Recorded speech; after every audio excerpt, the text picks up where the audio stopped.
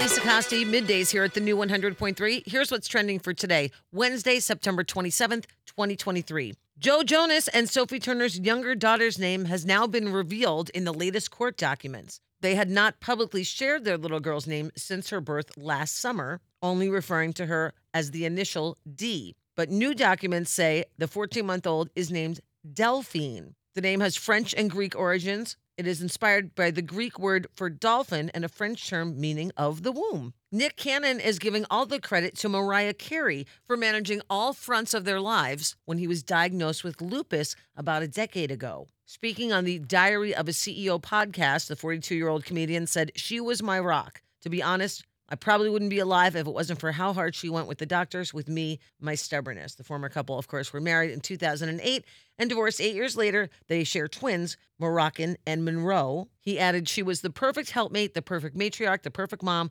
the perfect wife in those scenarios." See, there can be healing after divorce. And happy birthday to the creator of Goop. Actress Gwyneth Paltrow turns 51 today. And that's what's trending. Have a great day. And thank you for listening to the new 100.3. She loves the 90s and 2000s.